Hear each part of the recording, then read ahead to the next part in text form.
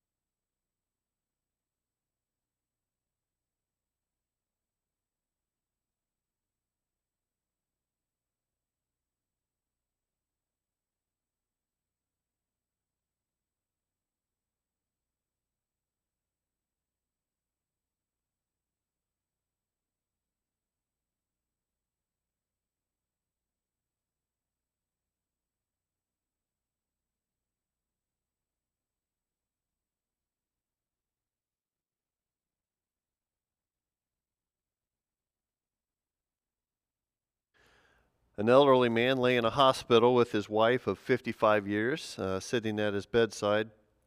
"Is that you, Ethel, at my side again?" he whispered. "Yes, dear," she answered. He softly said to her, "Remember years ago when I was in the Veterans Hospital, and you were with me then? And you were with me when we lost everything in a fire. And Ethel, when we were poor, you stuck with me then too." The man sighed and said, "Ethel, I think you're bad luck." Well, what does luck have to do with being a Christian? Actually, nothing at all. Okay, luck is not a Christian concept, or you've heard a lot of these kind of phrases. What goes around comes around, or he deserved that, or he'll get what he deserves, or it'll come back to him. Just wait.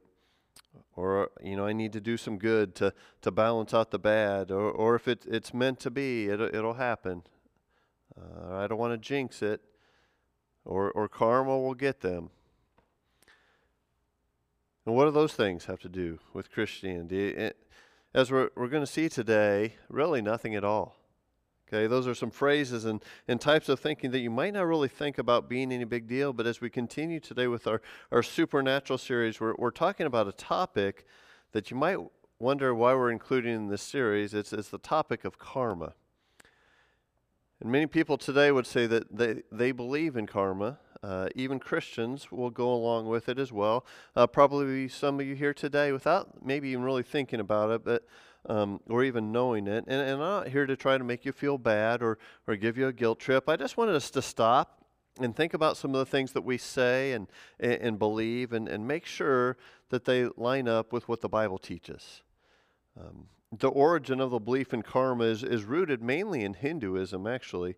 Karma is the idea that a person's thoughts, words, and deeds bring about the cycle of cause and effect in their life. If you do good things will happen to you. If you do bad things will inevitably cross your path. Now, the ultimate next step in Hinduism is reincarnation. Okay, reincarnation is woven into the fabric of this philosophy by saying that a person's behaviors in this life help shape what their next life will be like. Okay, if you primarily lived a good life, then you'll be reincarnated to a higher status in the next life. If your bad outweighs the good, you will reincarnate into a lower status in the next life. So there is some cosmic force that is somehow weighing the good in the bad. That's the supernatural aspect of karma that we're looking at. Now most Christians wouldn't really go as far as saying they believe in reincarnation, but it is easy to slip into a pattern of this kind of thinking. Trying to do more good things than bad things, or just make sure you do a little bit more good than bad. And the problem is that this really isn't how the God of the Bible works at all, and we'll look at that today. A couple years ago, a Facebook friend of mine posted this, and I just thought it was really interesting. He said this: everything starts with a solid foundation: marriage, job, family, and your relationship with Christ. Everything. If not, it will crumble and fail. Times get tough, and you never think you'll ever get through it. Through family, friends, and church, there is a light at the end of the tunnel. Might take forever to get there, but keep marching on. Like the amazing John Wayne once said, courage is being scared to death, but saddling up anyway. Okay, pretty good thoughts that he shared, right? Anytime you get a John Wayne quote in there, it's got to be good, right? Maybe some of you are John Wayne fans. But then other people made comments, and in response to what somebody said to him, he said this: I truly believe in karma, and I'm glad I won't be on the receiving end of that one because it's going to rain down hard. Okay, so he was doing really good, in the original post until he adds to that. You see, what he did was he combined Christian teaching with other outside teaching, and I think that's a dangerous road to go down, and you end up with kind of this hybrid Christian karma type thing. Another story: future Hall of Fame hockey player who played mostly for the Philadelphia Flyers. His name was Chris Pronger, and he had a really successful career. He won 2 Olympic gold medals with Team Canada, won the Stanley Cup in 2007, was once named the league MVP. In October of 2011, he suffered a severe concussion and eye injury that ended up ending his career. And the injuries drove him into this black hole of depression. His concussion symptoms were so severe that any bright lights would just bring on these terrible headaches, and even had trouble playing with his kids, and just tossing a baseball to his son for too long made him dizzy. Pronger, who is 6'6", 220 pounds, was notorious for delivering devastating hits to his opponents. Say, sometimes with a solid body check, sometimes with his stick. And so kind of known as a dirty player. And so one NHL player said of him, Chris was the best player in the NHL at knowing where you don't have padding. Typical fan signs at opponents' rinks would read something like, Pronger would spear his grandmother. One former teammate said, people were so intimidated by him, they always brought the puck over to my side of the ice. During his career, he was suspended 8 times. And Pronger takes full responsibility for his choices, and he's not looking for grace. He was talking to Sports Illustrated, and he said, I stuck some guys with a good one. I'm guessing a few guys around the league heard about my injuries and started thinking, sweet karma. I didn't play the game to make friends. I played the game to win. If what happened to me is a byproduct of that, I accept it. I'd be a hypocrite to ask for sympathy now. You see, some would say that he's having these terrible headaches and problems because he was such a dirty hockey player. What goes around comes around. He's getting what he deserves. The truth, if you really look at it, is the headaches are a result of his hockey injuries. Cases of severe concussions, and they don't have anything to do with payback for being a dirty player. He played a rough style of hockey. He was hard on his body, and he's paying the price for that. A lot of football players deal with that same type of thing. So here's the deal, guys. Karma is a purely works-based belief system.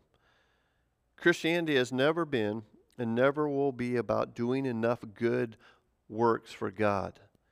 Okay, sadly, many of us kind of think that's how God operates. He's out to pay us back for the bad things we do, but Christianity is based solely on the grace of God.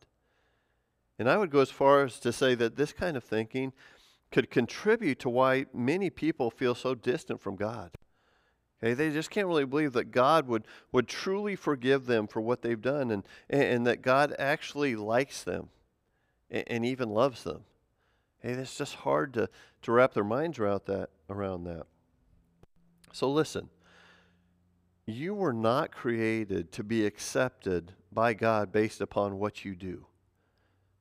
Okay, you were created to be cherished and loved by God, and then in turn, we can love Him and worship Him. It's pretty simple, really. And here's the thing. What you believe determines how you live and act. And that's why we're addressing karma today, because many believe in karma, at least to a certain extent, and those beliefs begin to shape your actions, even if it's kind of inadvertently or subconsciously. So actually this thinking, it's not a recent phenomenon.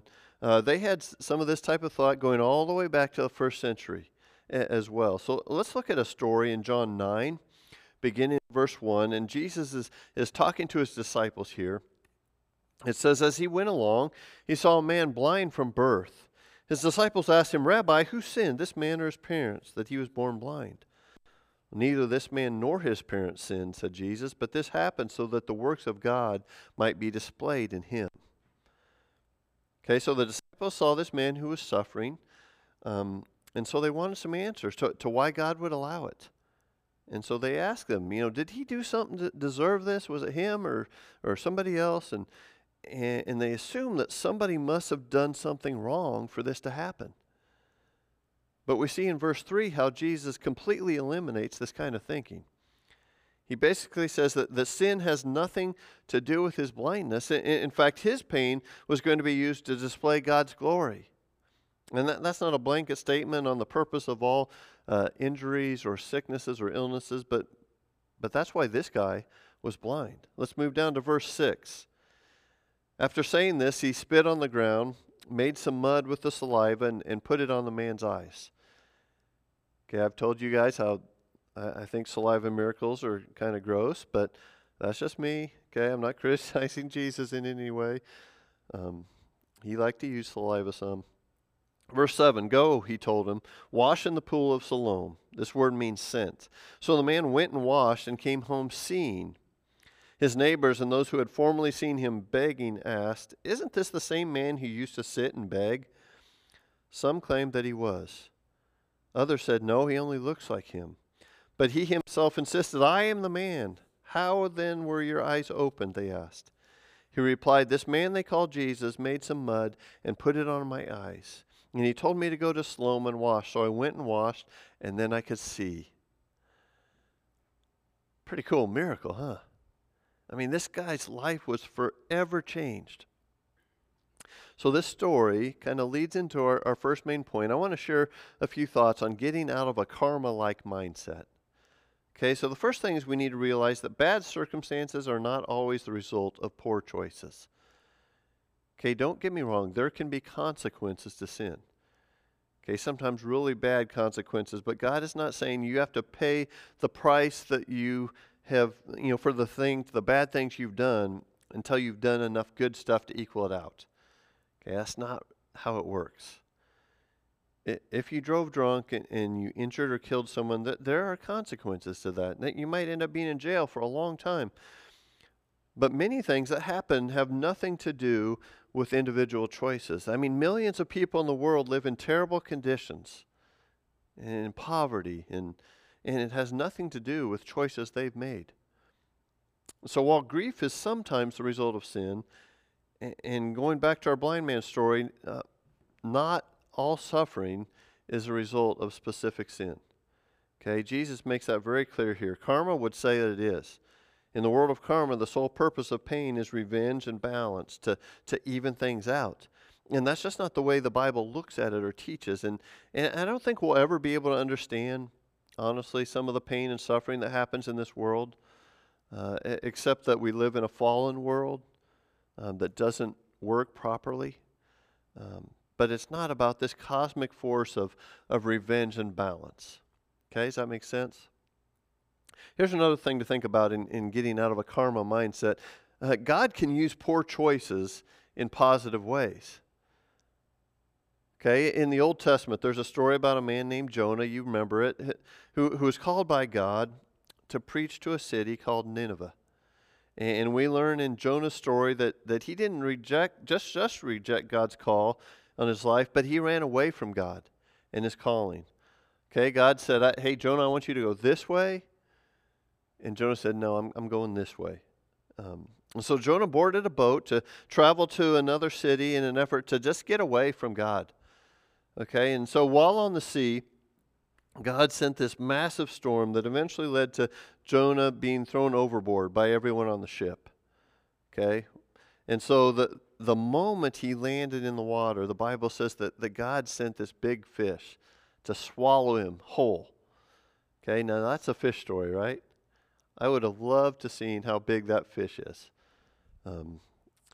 Now, when it looked like Jonah had been the recipient of bad karma, and God had received his revenge, we learned that God actually had a greater purpose behind these terrible circumstances that Jonah found himself in. Because you see, it was in the belly of the fish that God began to work on Jonah's rebellious heart. Okay, that would tend to get your attention, right? And it was there that Jonah learned to lean on God alone. Okay, maybe you feel like you've been swallowed by that same fish at times.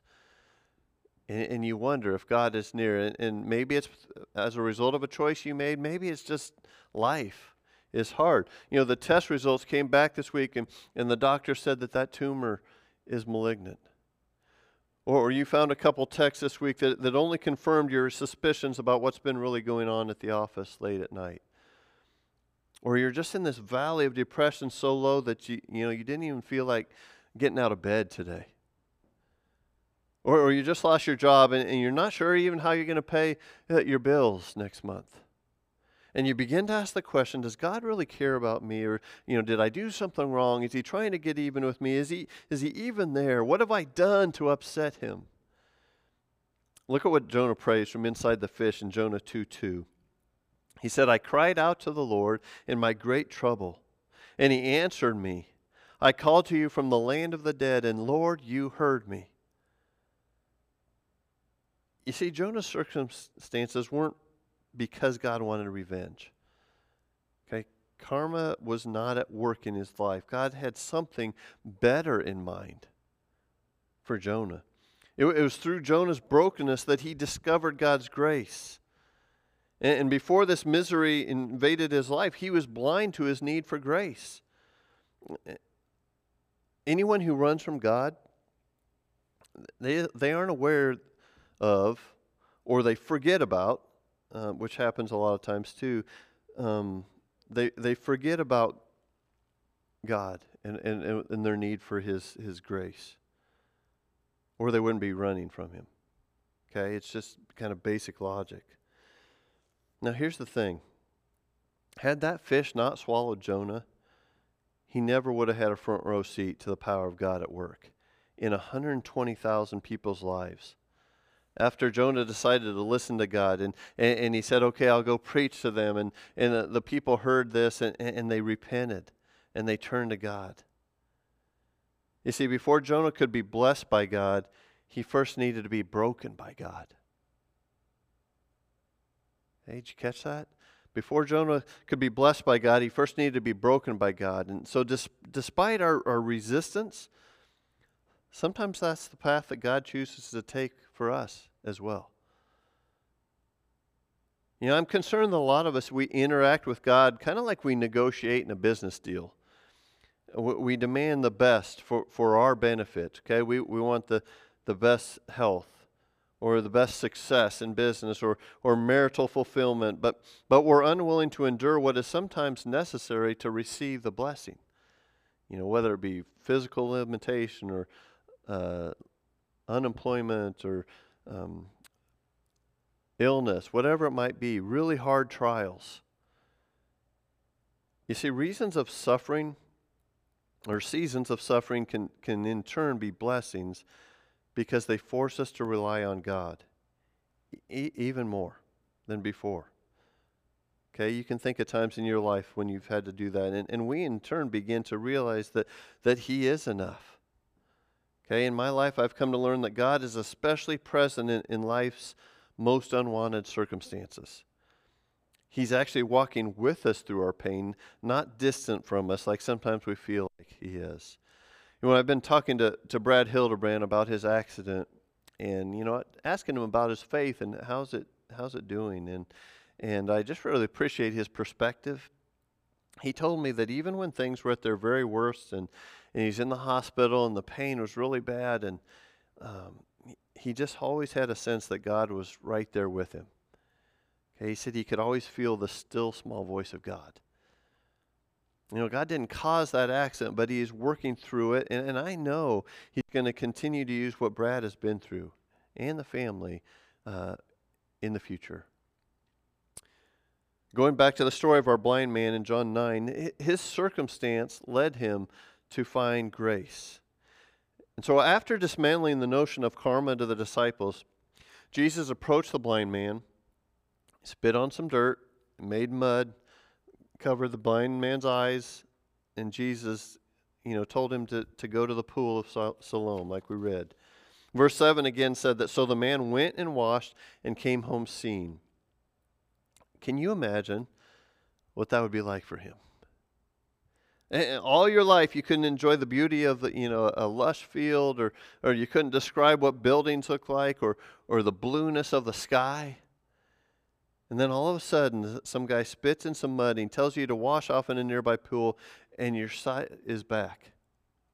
I mean, how excited would you be? It'd be strange and maybe a little confusing and awesome and exciting all at the same time. We'll leave it to the Pharisees to rain on this guy's parade. Where there was reason to celebrate, there came criticism. Okay, the crowd took this formerly blind man to the Pharisees, and they questioned him about the miracle Jesus did for him. And things got quickly heated with the Pharisees. And to the point where they eventually cast this formerly blind man out of the synagogue. Okay, the blind man did nothing to deserve this rejection. He simply testified to the power of Jesus.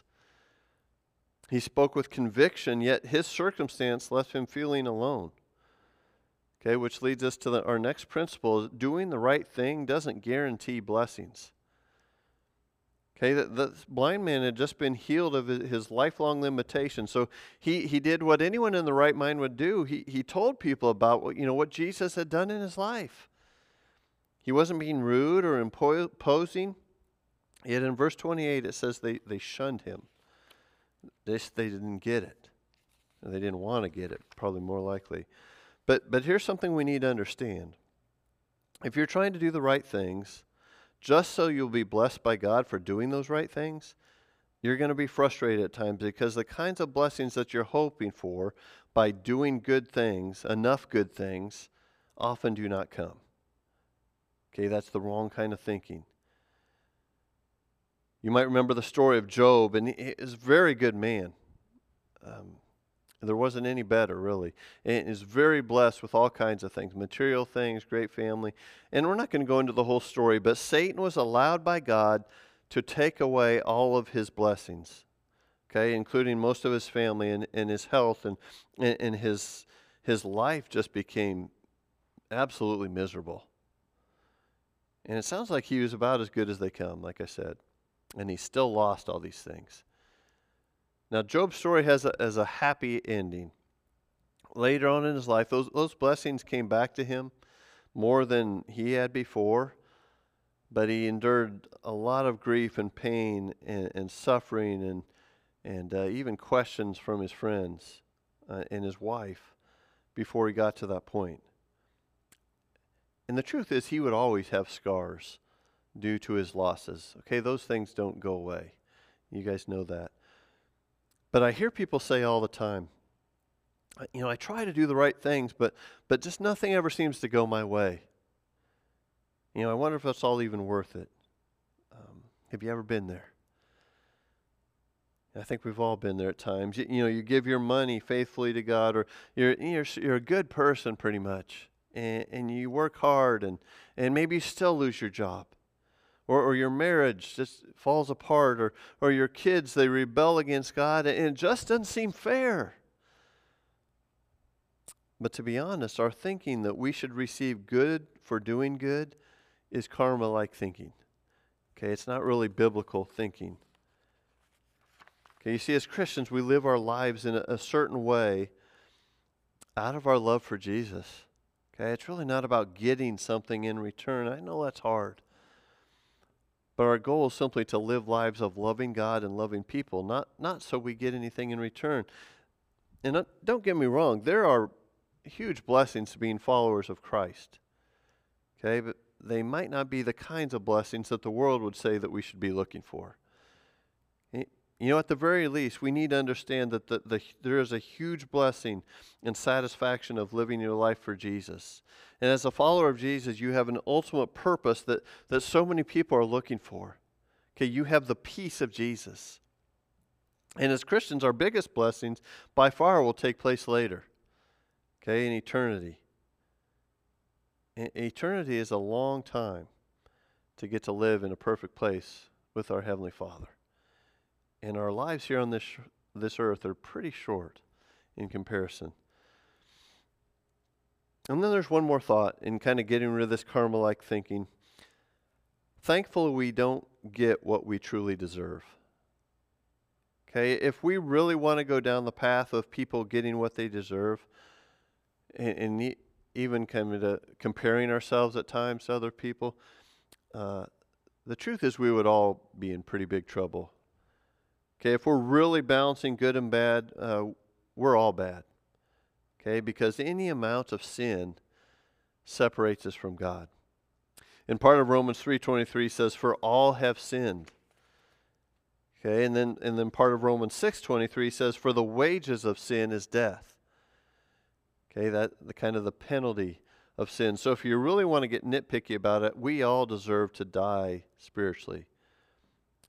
That's what we have earned or deserve from sin, is death. So the rest of verse 23 is our encouragement, though. I am so thankful for the rest of Romans 6:23. Okay, it says, "But the gift of God is eternal life in Christ Jesus our Lord." Okay, we have death in the first part, but life in the second part. You see, because of Jesus and what he did for us, we don't have to receive what we truly deserve. Okay, when we follow Jesus. And I'm so thankful for that. So guys, it really comes down to this. Karma is based on works. Christianity is based on grace. Karma says do good works to be the recipient of good things. True Christianity says do good things out of your love and appreciation for Jesus and to be a light to the world. Okay, I have to bring up Ephesians 2:8 and 9. It's the classic verse on grace. It says, "For it is by grace you've been saved through faith, and this not from yourselves. It is the gift of God, not by works, so that no one can boast." It is critical that we always keep a proper perspective on God's grace. Okay, it's a gift we don't deserve, but it's a gift that God has offered to us because of his love. There's a story told in Buddhist literature that's very similar to the story Jesus tells about the prodigal son in Luke 15. And in both the stories, young men rebel against their father and they go off in a distant land on their own. And then everything kind of sort of falls apart for them, and then they decide they want to come home and be reconciled to their fathers. Both stories start out the same, but in the Buddha story, the young man comes home and he's forced to pay the penalty for what he did by spending years of servitude shoveling manure. That's what he deserved. Yeah, he blew it. His life was a mess. But in Jesus' story, the prodigal son comes home, and instead of forcing him to work off the fact that he wasted his inheritance, the father opens his arms and gives him unconditional love, and he gives him unconditional forgiveness, and he gives him unconditional grace, and he embraces him, and he throws a party. So there's a big difference to the end of the story. In one story, the father's love is about doing. In the other, it's about what's already been done. In one story, the focus is on fairness. In the other, it's about what's undeserved. The Buddha story summarizes karma. The story Jesus tells describes something radical that he offers to everyone. And that's grace. Titus 3:4 and 5 says, "But when the kindness and love of God our Savior appeared, he saved us, not because of righteous things we had done, but because of his mercy." Hey, do you see the difference there? The difference is huge. But what do we do with a verse like Galatians 6:7? Isn't there an element of getting what we deserved? It says this, "Do not be deceived. God cannot be mocked. A man reaps what he sows." Sounds kind of like Christian karma, doesn't it? But let's keep reading. Verse 8, whoever sows to please their flesh, from the flesh will reap destruction. Whoever sows to please the Spirit, from the Spirit will reap eternal life. Okay, let us not become weary in doing good, for at the proper time we will reap a harvest if we do not give up. Here's what's really going on here. This isn't actually about a cosmic balance of good and bad. That's not what it's saying. This is about consequences of our actions. There are consequences, like we talked about earlier, to the things we do. Consequences are different than karma. Okay, if you go too fast and you get pulled over, you might get a speeding ticket. Okay, I may have experienced that a few times in my life. Much better now about that kind of thing. Some of you here today have probably been living, whether you realize it or not, with a karma-like mindset. I want you to know that because of Jesus, you don't have to live that way anymore. Okay, because of Jesus, you get to live by God's grace. You get to live in the abundance of God's love. And there is no better way to live. I can guarantee you that. Let's pray. Father, we do thank you for your grace. And I pray that we will be kind of sensitive to the way we think about things and the way we talk about things. And I pray that we will understand that the things that we do, all of us deserve to be separated from you. But we're so thankful that through Jesus, through your grace, that we can bridge that gap back to you. Thank you for your love. Thank you for your patience. It's in your name we pray. Amen. So if you were here in person right now, we would go into a time of communion, and we have an offering as well. And so I want to go ahead and talk about that a little bit, even though you're watching online. First of all, let me just talk a little bit about your financial giving to God. There are so many cool things about giving back to God. It's a way of worshiping God. It's a way of saying thank you to God. It's a way of providing for the church and for missions around the world. It's a way of showing our trust of God that He's going to take care of us, even though we're giving some of our money back to Him. But sometimes I think people give in hopes that they're going to get more back from God that they give. And maybe you don't say that, but it's kind of underlying thinking. And it becomes kind of a selfish motive for giving, and we can actually kind of have a mindset, I'm really kind of giving in order to help balance out the bad things in my life.